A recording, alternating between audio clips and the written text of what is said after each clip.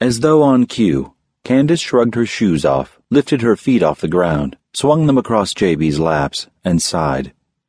I feel so free now. These heels were killing me. Then she chuckled as JB massaged them with one hand, and she raised a questioning brow.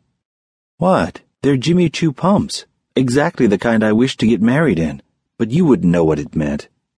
JB shook his head and bowed. No, you lost me there. She laughed hard. So much to teach you. He leaned over and planted a curved hand around her shoulder. And I'm quite eager to learn, my love. I'm sure you understand that given my background, I have zero experience with a happy home. But I love you, and I'm determined to make your life comfortable, happy, and secure, and for our home to be a haven of peace. I prayed the Lord for grace to be a good, no, great husband to you. But that would also involve you verbalizing your needs, your frustrations, and your dreams, so we could reach for them together. I would never intentionally frustrate you. And if we differ strongly on something, we take it to the Lord individually. I will never impose my will. I'm your husband, meaning caretaker, not your boss. She wiggled her hands between his and cupped his face. And I don't expect perfection from you, only sincerity. I love you just the way you are. I think we've established that you're not the best communicator when you disappeared without cluing me in at the Dayspring Farms. JB was so relieved they could laugh over it now when it had nearly caused their split. But I knew you loved me. I knew what we had was special. I did have moments of doubt over how it would end, especially considering my past experiences. But I trusted God would work things out, which he did. She let her hand drop. I'm in this for life. As we just vowed, till death do us part. Even after death, I'll make sure we continue in heaven, so you best love me now. She winked, and he burst out laughing. Good thing I love you now. I promise I won't piss you off since heaven is forever. When their laughter subsided, JB wondered again at the miracle that brought them together in the first place. Her fall on stage while performing the national anthem in front of 60,000 people in New York City. Who knew that something wonderful could come out of a disaster? He shook his head and whispered, Thank you, my Lord Jesus. This is all your handiwork. He let Candace's feet drop to her shoes as she repositioned herself to sit straight.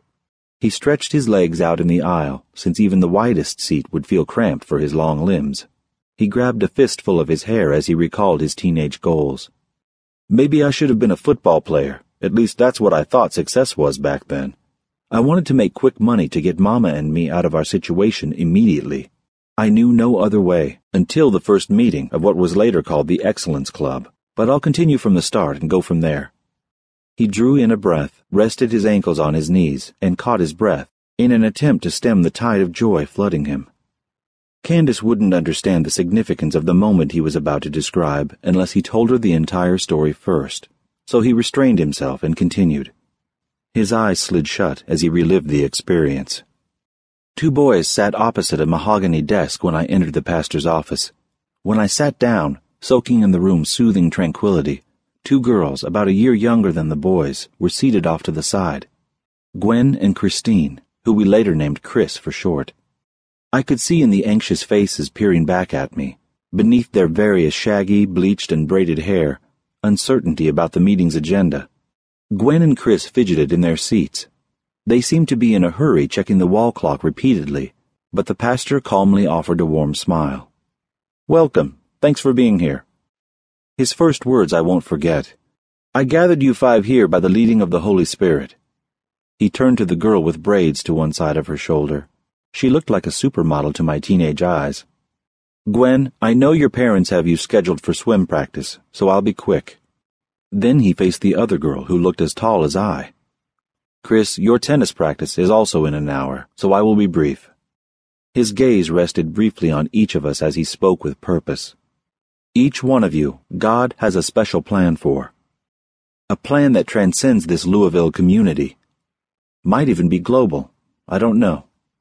All I'm certain of is that each one of you also has limiting circumstances to prevent progress in life,